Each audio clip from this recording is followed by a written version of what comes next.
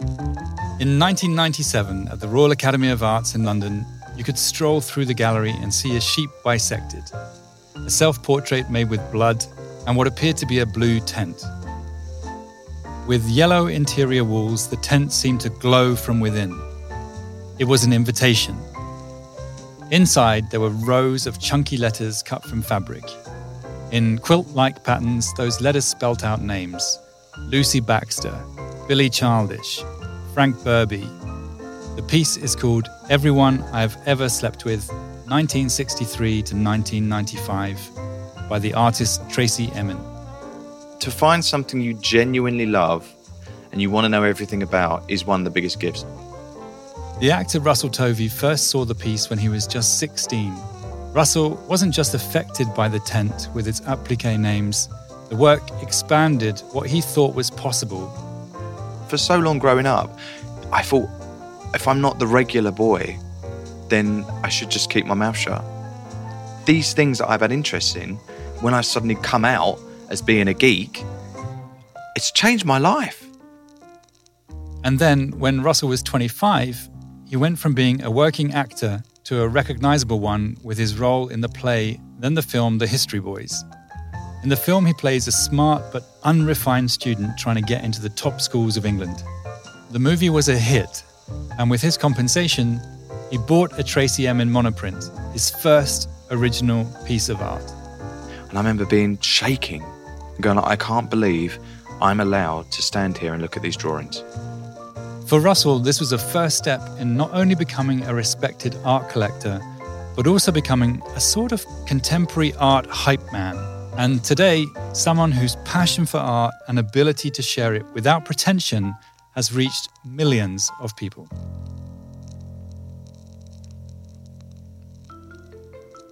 I'm Damien Bradfield, and this is Influence, a podcast by WeTransfer. Influence is a show about influence, who has it, who wants it, and how to use it for good. Russell Tovey is a British actor who starred in Angels in America, HBO's Looking, Years and Years, and has made appearances in everything from Gavin and Stacey to Doctor Who to The Muppets. He's an art collector particularly interested in queer art and works by underrepresented artists. Apart from his film work, he's also working on a documentary about the artist David Robilliard, who died of AIDS in 1988. Russell hosts a hugely successful podcast with his friend Robert Diamond called Talk Art, where the two interview contemporary artists in a way that feels fresh, approachable, and inviting. He's put out a massive welcome mat for would-be art fans, and his enthusiasm is getting people in the gallery door. Russell Tovey, I am so glad to have you on the show. Oh, Damien, I am thrilled to be here. Thank you very much. You've made a second career out of sharing your love for art, obviously developing a very, very well listened to podcast. What we were always looking for ourselves is to break out and connect with people that felt like art wasn't for them and were put off by the art conversations that you would hear, that you would be privy to, because there would be so many references in there. It would feel academic, it would feel elitist, it would feel like you weren't part of the members club. And that was always frustrating. Right. To start with, we wanted to set up a platform just for us to be geeks. So it came from a love of art and wanting to share that, like a regular review show where we'd go, what shows have you seen this week, Rob? And I'd be like, I've been to the Francis Bacon at the Royal Academy. It's fantastic. And we talk about that for a bit. And then we started inviting guests on, and then it sort of grew into this thing. Yeah. It was grown from a place of enthusiasm and passion and being a geek. You know, we started in August 2018, so pre-pandemic. We didn't set up to take over the world. You know, we didn't say we want to make it celebrity-driven, only famous artists. We were like, it's non-hierarchical. We're going to be talking to, yes, a super famous artist, but then a really super emerging artist that's had like one show or just graduated or still a student, someone who collects art, someone's got a massive collection, massive budget, someone who's got limited collection because they've got a limited budget. It was about art for everyone and making that the potential of what you can achieve if you are interested in art, and to say that art is for you. And every episode, I always consider my mum and a couple of friends, and I think if this connects to them, then it's a success. And then if my mum texts me and she listens to all of them, she's like, that was a good one. I like that. I'm like, great, done it. That's it. So what if she doesn't text you? She'll always text me. She'll always be, I wasn't sure of that one. Sometimes people's accents annoy her, so she has to switch off halfway through. But normally she kind of sticks with them and she learns. And what's been amazing is that I would go to exhibitions with my mum and I walk around there. She'd be like, oh, I like that. That really reminds me of that artist you had on because they were referencing Van Gogh, weren't they? And this looks like Van Gogh. Is that her voice? Yeah, that's my mum's voice. If you ever meet my mum, that is my mum. She is like Pamela from Gavin and Stacey. She's like, oh, hello. Oh, hello, darling. Yeah. No, actually, what I do think she's like amazing, my mum. Yeah, that sounds so charming. Yeah, she's hysterical. But that ability to give her the opportunity to have a discourse in art is probably one of the greatest achievements of the podcast, that people feel like it's for them. And I always feel like with art, when something becomes yours, it's when you have the ability to critique it. We're all brought up in a society, Western society, where we will watch a movie, we will read a book, we'll watch a TV show, we'll listen to a singer's latest album, and we have the ability to critique it. But we're never given the ability to critique art. So it doesn't belong to us. No one's ever taught to go, well, this art is good, this art isn't good. This shows that this artist has been influenced by this person and that person. If you're not given the ability to critique something or have the wherewithal or the knowledge to do it, then you're shut out. So that's why people suddenly feel like it isn't for me. And suddenly there's this little tiny crew of people that are, parenthesis, critiquing it. And they become like the members of that club and you feel alienated and you feel angry. And then you have like red top newspapers slagging off the Turner Prize every year, slagging off auction prices. And then it becomes about the commercial side of art. How much is that worth? Because we're not given the ability. But as soon as you give someone the ability to critique art, or as soon as you tell someone how to see art, then it changes everything. The amount of times that I've been in front of a painting of someone and they're like, I don't get it.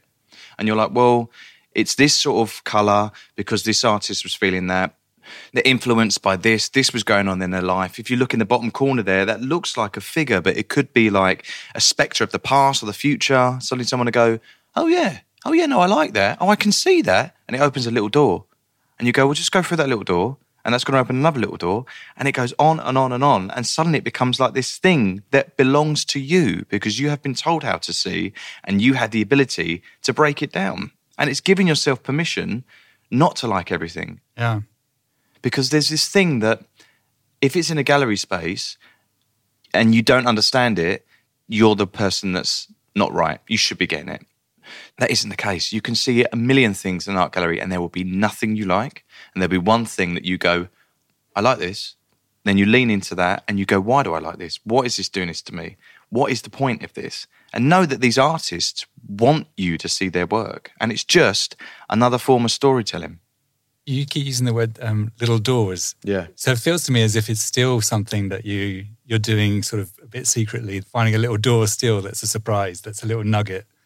100%. But my soulmate when it comes to art is Rob Diamond, who I do talk art with. And when I met him, I was like, okay, there's someone else just as fucking crazy as me, just as much of a loon about the ephemera, about the nuances and the subtleties of the art that we're looking at. I do have these little doors for myself because I am someone that looks at art constantly. I go and see everything. I form relationships with people. I'm a collector. I've started curating. I'm writing about art. I'm writing essays in books and stuff for people. But it's mine. It's my little special thing. So these little doors I'm opening up on a daily basis on my own at home via my phone. And I'm not sharing that with anyone because no one else needs to know about it. Every day is like little mini breakthroughs of going, oh, I understand that now. Oh, that's that artist that they were talking about every day. And that's something that will never end. There is still an element of elitism, I think, that is a barrier to a lot of people getting in to see some early work. A lot of the issue, I think, is still in the hands of a lot of the gallerists that thrive from that ambiguity and control or grey matter. I agree. Just remember that the artist who's made the art inside wants you to see it. So whatever barriers you've got to go through, know that that person is trying to tell you a story. They're not making their art, just the best artists, I'm sure some do, not making their art just to sell to a collector, just to put in a vault somewhere. They're making art because that's their form, their mode of communication, because words aren't enough. So they have to make art because they want to express something. and just know that's there for you. It's like you're not expected to go into a library and go, right, I'm going to read every book. You can't. It's absolutely impossible. And you've no interest in every book. But you go to the section you like, you go, all right, I'm in the travel section. I want to know about, Latin America. And you go, well, this is interesting. I'm going to look at this. It's the same with art, is that you go, right, well, I like pictures of dogs. Great. Then go and find a painting of a dog somewhere. Is that how you started? Well, no, I mean, that's not how I started. I don't know what, I was always drawn to cartoons. I loved cartoons growing up. What cartoons? Ren and Stimpy, Beavis and Butthead. Obviously, I met Chuck Jones when I was 9. He was coming out of the Warner Brothers store on Regent Street and it was just opening. And I went to my mum, that's Chuck Jones. She's like, how do you know? Who is he? And I said, he does like Elmer Fudd and Bugs Bunny. He's the original. She's like, oh. And I went and said hello to him. Oh, yeah? And I wrote him a letter and he sent me back like an original drawing, which is somewhere in my parents' loft. But I was always drawn to cartoons. And then when I realised that actually there were artists that are working with the cartoon, like Roy Lichtenstein, pop art, Keith Haring, Andy Warhol, Patrick Caulfield, and suddenly you could see these on gallery walls. I thought, well, I haven't got to grow up. I can still like these cartoons. And they're on a gallery wall and suddenly I'm seen as mature and I'm seen as cultured, that I'm like really responding well to this. So that was my route in. So everything I'm drawn to now has a cartoon sort of energy, or the figure in it is cartoony, or the colour is very vibrant. And that's my taste. Funny, I'm very similar. Yeah? What was your cartoons then?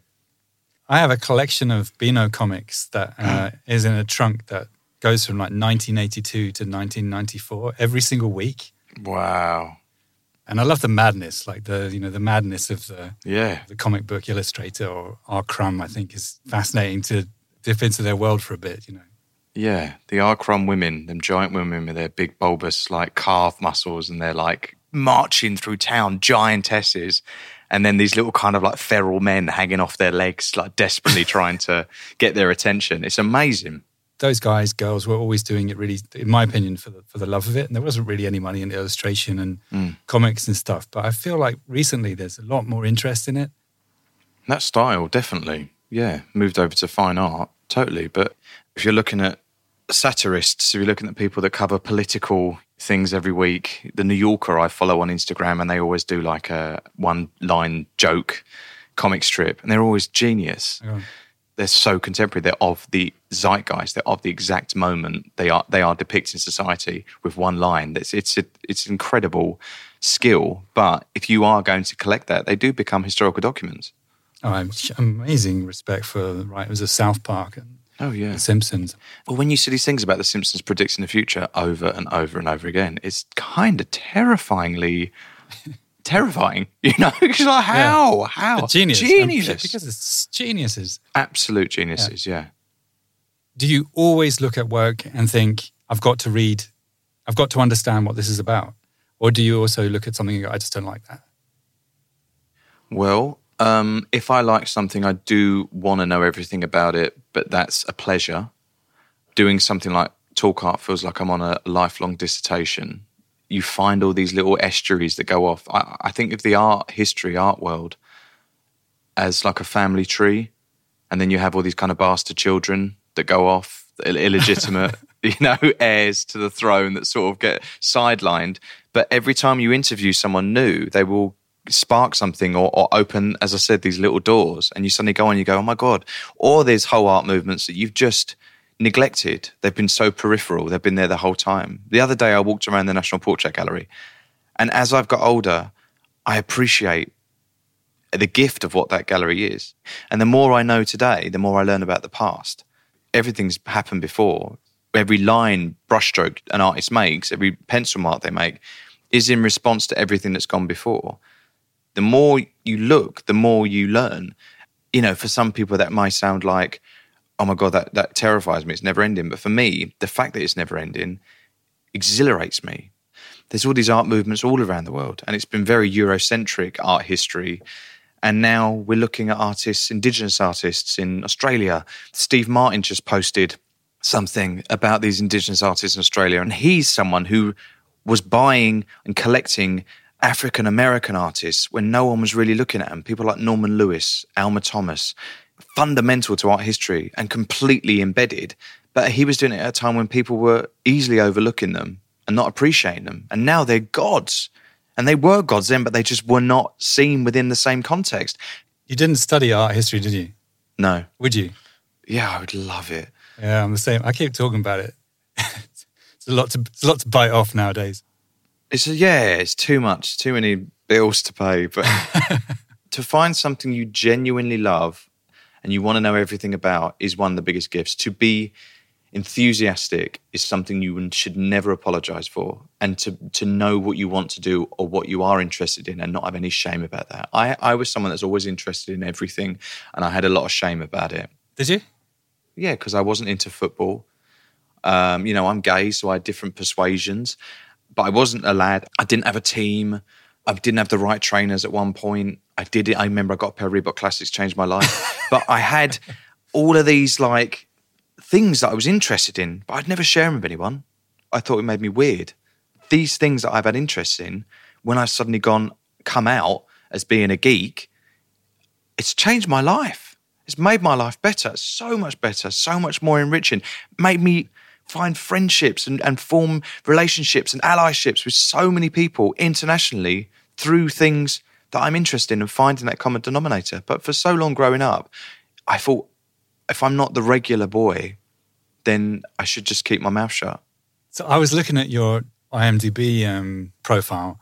If I look at, just from an acting point of view, what you've been doing the 19 years, I can't remember exactly how many it was, but... Well, I started professionally when I was 11, but I guess I was just doing this and that, not really thinking about it, just thinking I'm an actor. And then after that, when I got into National Theatre and doing the History Boys, it's right now you have to start, think more about what you're doing and what you want to do, saying no, saying yes, putting yourself out there. So I've just turned 40. So I'd say, 18, 19 years properly. And you've been busy. I mean, just from an acting point of view, you're busy. Then you put everything else on top of it. Do you need that? Yeah. Somebody said I am creatively fertile. Yeah. And I feel like that. And I'm taking up all the space. And if I'm enthusiastic and like something, I'm going for it. The more things you do, the more opportunities you have, and the more people say yes when you go to them, I want to do this. Like Damien, you, for example, I'm now making a documentary and you're communicating with me and supporting me via We Present on an artist I love called David Robilliard. But if I was an actor that said, I want to do this documentary, give me some money, you might be more reluctant to support me, say, if I hadn't had a podcast where I'm talking about art, written a book that was a Sunday Times bestseller about art, writing this, doing that. But when you see someone that's taking risks and trying stuff out, you go yeah, all right. How do you balance it? I mean, you say you've got two careers. It's not like you're doing a bit of talk art and a bit of acting. Well, I've got 3 careers. I'm writing now. I've got a show picked up by Sky. We filmed the pilot. I've got 2 other TV shows in development. I'm doing this documentary. Right. I think when you enjoy something, you find the time to do it. Noel Coward said, sometimes work is more fun than fun. And it's true. Because I love when I'm doing something work-wise that I love. And it is fun. And I would rather do that than go clubbing. I would rather sit there and do research on an artist that I love than, say, go and get off my face somewhere. I make room for that as well. But my priorities are things that excite me and inspire me. And that's what I prioritise. It's easy. There's an article written on Art Review a couple of weeks back now, probably, that talks about treat brain. It's where we become so bruised, I guess, by COVID that we can only allow ourselves nice little treats. We can't handle anything that's a little bit too dark or heavy. And you've also said that playing certain roles can really fuck you up. Oh, yeah, 100%. Totally fuck you up. Oh, really? The roles that have really fucked me up have taught me loads about myself. So what did? One of the biggest ones was I did a play called Angels in America at the National Theatre. It's a Tony Kushner play and it's about the AIDS epidemic. And I was playing a repressed homosexual Mormon. And it's 2-part plays. One's 3 hours, the other part is 4 hours. And we were alternating, doing it one night, then the other night, then 2 show days. Heavy show. My character in Millennium Approaches, which is the first play, is unravelling and realises he's homosexual and has to leave his wife. In the second play, he becomes the symbol of everything that's bad about America. what the writer's done. He's internally homophobic. He works with Roy Cohen, who is the image of evil, who again was an internally homophobic, practicing homosexual, who passed these laws that destroyed lives totally. This part was so intense. And at the end, everyone has their moment where they can leave. They've been given hope. They've been given this gift to go and enjoy more life. Whereas my character, Joe Pitt, gets slapped by his wife and then just disappears into the bowels of the stage, and you never see him again. And his mother ends up becoming friends with all the other gay boys in the show that hated her son. And the writers create this. And I would sit in the dressing rooms and I'd be like, I feel like absolute shit. And I would walk home and I'd be so depressed because you just have 4 hours of people screaming in your face, telling you you're a piece of shit. And how long did it run? 6 months. And then it went to Broadway. It went to Broadway and I couldn't do it.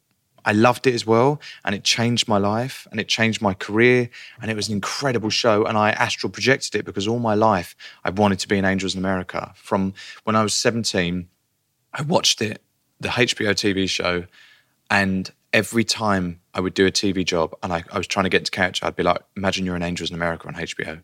And I would suddenly be able to find this sort of thing that I wanted.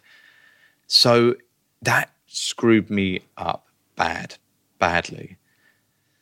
You mentioned this documentary you're doing on David Robiliard. When you talked about it with me, it was obvious that this was something you had to do, as in it was your mission. What is it about his work that means so much to you? I just connected with it. He died in 1988 of AIDS when he was 36, and he was from Guernsey, and he left Guernsey, and he had quite a religious upbringing. So he left there and he came to London, and he was a poet, and he would write, and he had a notebook with him the whole time, and he would write all these kind of one-liners or small poems.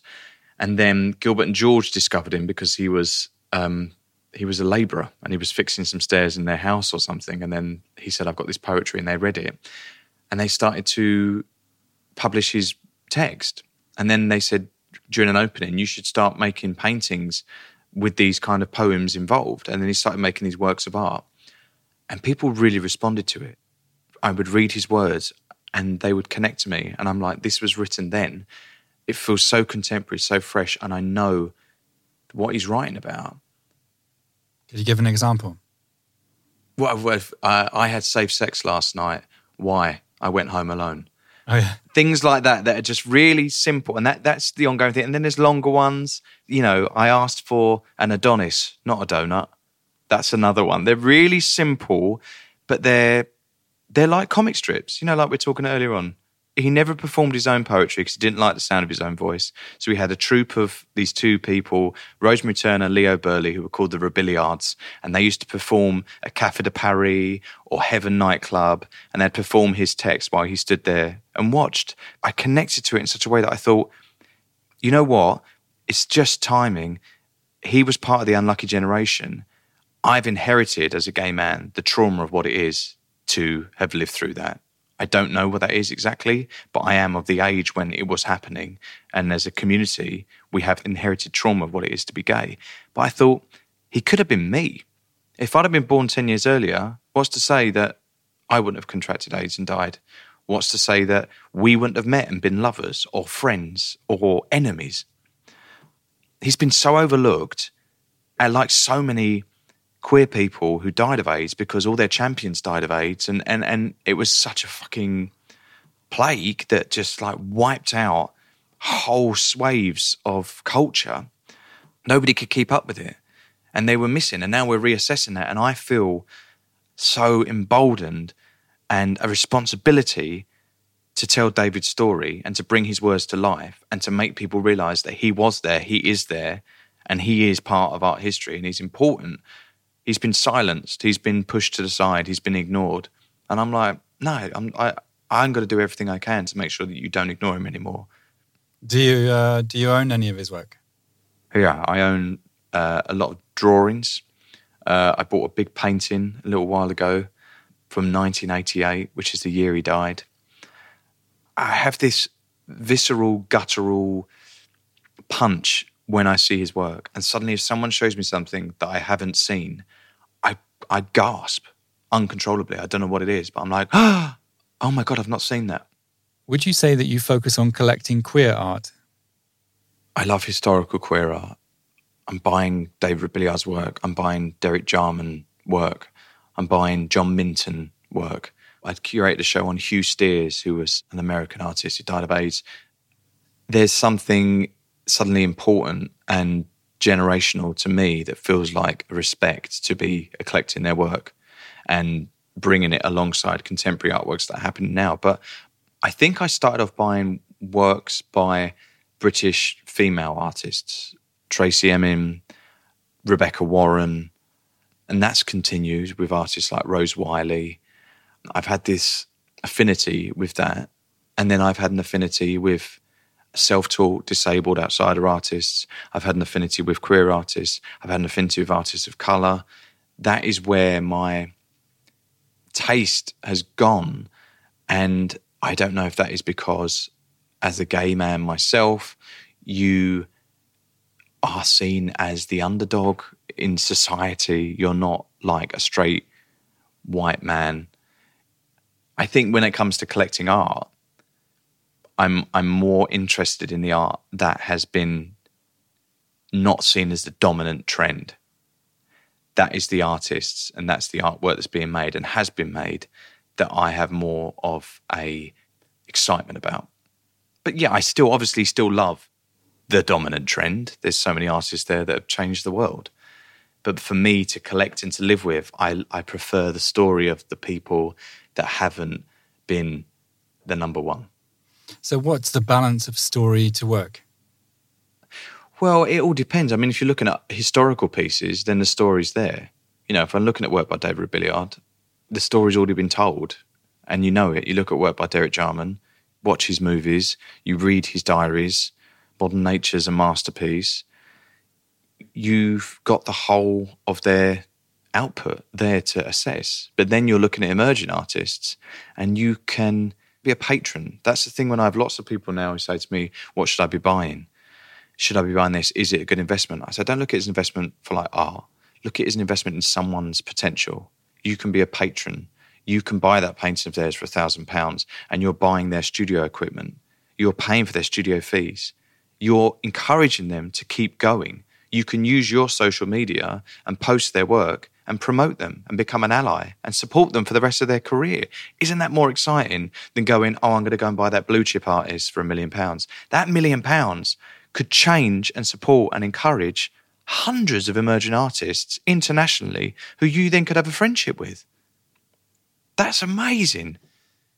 You bought a Tracy Emin piece with your first check from the History Boys film. Can you tell us about that? Yeah, bought a Tracy Emin monoprint. So when was that? Well, I was 24. So it was a work from 1998. I didn't realise when you buy art, if you buy it in the UK, you have to pay VAT. Now, I went in and I saw, and I remember I went into the White Cube Gallery in Hoxton Square and they took me upstairs and I remember feeling like, I shouldn't be in here. Someone's going to tap me on the shoulder and say, what are you doing? Get out. And I walked through all the offices and people like looking at me and I was like, this is terrifying. And then they had all the drawings laid out on a table. And I remember being shaking and going like, I can't believe I'm allowed to stand here and look at these drawings. And we chose one of them. I think we got it down to £3,100 or something like that. Maybe it was a bit more. And I remember leaving there thinking, okay, I can do that. That's my History Boys money. Oh, yeah. And then I got the invoice come through on email and it had plus VAT. At the time it was 17.5%. I remember going, what's VAT? The woman was like, you have to pay VAT. I was like, I don't want to pay VAT. Do I have to pay this extra hundreds and hundreds of pounds? Yes. And I was like, oh my God. And that was like, oh shit, that's rubbish. You got to pay VAT. And then now like, if you buy stuff from abroad, pre-Brexit. Yeah, it's a mess now. Yeah. I just want to go back to your salary from the History Boys. So for doing that movie, you got paid $3,500. Yeah, we got about $3,500 each, I think. $4,000, something like that. Wow. I thought actors got loads of money. We think too much. Too much. No. It was like an independent British movie. No, it's a beautiful film. Oh, yeah. We did the play at National, then we did the radio play, then we shot the film in 5 or 6 weeks. Then 2 days later, we flew around the world for 9 months. Hong Kong, New Zealand, Sydney. Then was on Broadway for 6 months. And we came back from Broadway the next day. We was at the Odeon Leicester Square with Prince Charles and Camilla for the royal premiere of the History Boys movie. And we all sat there, and I was in the same row as Charles and Camilla. And I'm looking over thinking, I think Camilla's going to sleep. And I was like, oh, I don't get it. This film's, it's just like too long. It's boring. I don't understand. They've changed bits from the play. I'm not sure of those. And then we went out and we partied, and I think I cried in the street. And then haven't seen a movie since. And at the start of lockdown, Steve was like, my boyfriend was like, should we watch History Boys? And I was like, oh, yeah, if you want. Okay. I don't know if it's any good, really. I put it on. Within about 2 minutes, I was crying. And he's like, what's wrong with you? I said, well, nostalgia for that time and how quick this time has gone, because that's like 16 years now and we still talk about it like it was a couple of years ago. Yeah. But B, I get what we're talking about in that movie now. Oh, yeah? I understand longing. I understand heartbreak. I understand loneliness and desire and all of these things that Alan Bennett was writing about as a man in his late 70s at the time. And these characters are saying that I had no idea what it was at that age. Right. And now I'm watching it going, oh my God, I know what that line means. Oh my God, that's so painful and so true. And I was like, this is a fucking good film. And it is. Wow, I think that's beautiful that you can say that about your own films. I can be a fan of some things, like you talked about Years and Years. I can watch Years and Years, like we watched it again with Steve, as a fan. I did a TV show called Lookin' on HBO, which is about a group of friends in San Francisco, which only sadly got 2 seasons. I think it was ahead of its time. If it came out now, I think it'd be a different situation. I watched that as a fan. I love it, even though I'm in it. And then there's other things I just won't go anywhere near. I watch it once, think, got away with that, don't go near it again. But History Boys, I don't think I'll rush and watch it every week, but if someone wanted to watch it again in the future, I would happily sit down and watch it again. What's really exciting you? So something that you're going to be doing in the future, art, film? Creating your own content. Talkart's been amazing because we've made our own content that came from nothing and appeared out of nowhere. And we've made something that's really respected. And I think for me, creatively, I want to write and create stuff that affects people. When I was younger, I watched Robin Williams in Dead Poets Society and it changed my life because his performance made me feel something I'd never felt before. What did you feel? Emotional, moved, incredibly affected by this teacher, by these students, by this story, by this need to read text and perform it, and this need to be on stage, this need to tell stories and to connect to your fellow man through stories, storytelling. That's what it is. You know, I'm a storyteller. I don't remember thinking it then, but realising now that I thought, I want to do a job where I can make someone feel the way that he's just made me feel. And that was acting. Do you have people come up to you and tell you that now? Yeah. Oh, yeah? My biggest successes have been plays, and that's when I've had most people be like, thanks.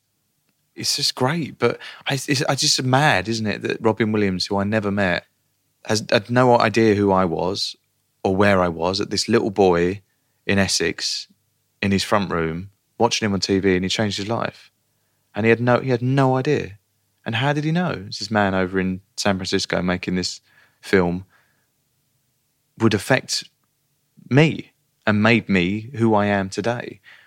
That is what drives me. And to make shows, to create characters from me and put them out there in the world and them have an effect on people would be the biggest privilege. And that's what's driving me. I was with my friend 2 days ago, Brett Goldstein, who is incredible writer, stand-up comic actor. He does Ted Lasso, like incredibly gifted. He's now just signed this first look deal with Warner Brothers. I don't know for how much money. I know I'm not there yet, but I suddenly went, fuck, that's that to me. What an achievement. What an incredible thing he's done. Deservedly, so amazing.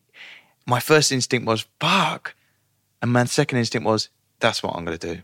So it inspired me. So watching his success, watching people like Phoebe Waller-Bridge, watching people like Michaela Cole, watching people like Aisling Bea, the UK creatives telling stories that come from them that are changing the world, that are changing the game, that are changing the narrative. I would love that. That's what I'm pushing towards. Who's an artist that you think people should know about right now? Well, there's 2 British female abstract artists. Rachel Jones. There was a Hayward Gallery on the South Bank, had a group show, a painting show, and she, for me, was one of the standouts. Her, alongside another British artist called Louise Giovanelli, is incredibly exciting. And what is it that draws you to them? Their skill, the story they're telling, their references and how they're making it their own. Their energy, their personalities, just as people, they're just so cool.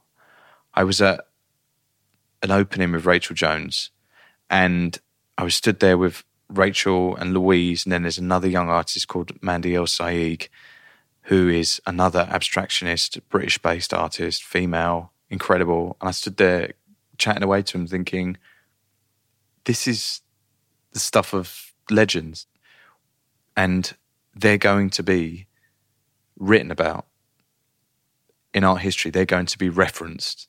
They're going to inspire, and they're going to go on and do incredible, amazing exhibitions and influence whole generations of other artists.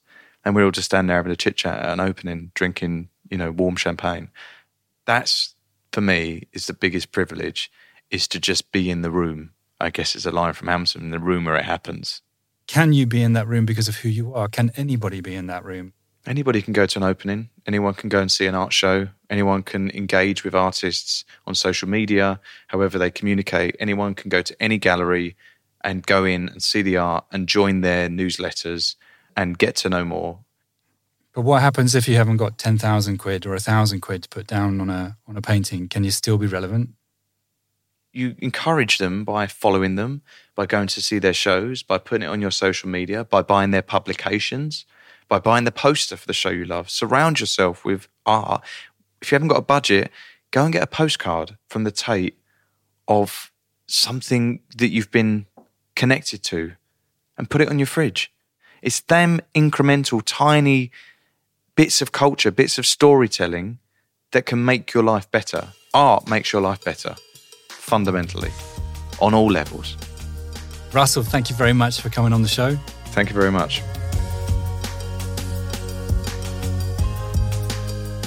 And that's our episode for today. Thank you to Russell Tovey for talking art with us. Influence is hosted by me, Damien Bradfield. Our producer is the lovely Rachel Swaby, with editing from Audrey No and Elise Hugh. Sound engineering is done by Mark Bush, and our WeTransfer creative producer is Kiara O'Shea. You can find Influence on Apple Podcasts or wherever you listen, even if it's on Spotify. If you're enjoying the show, please follow, rate, and leave us a review. Influence is a podcast from WeTransfer produced in association with Reasonable Volume.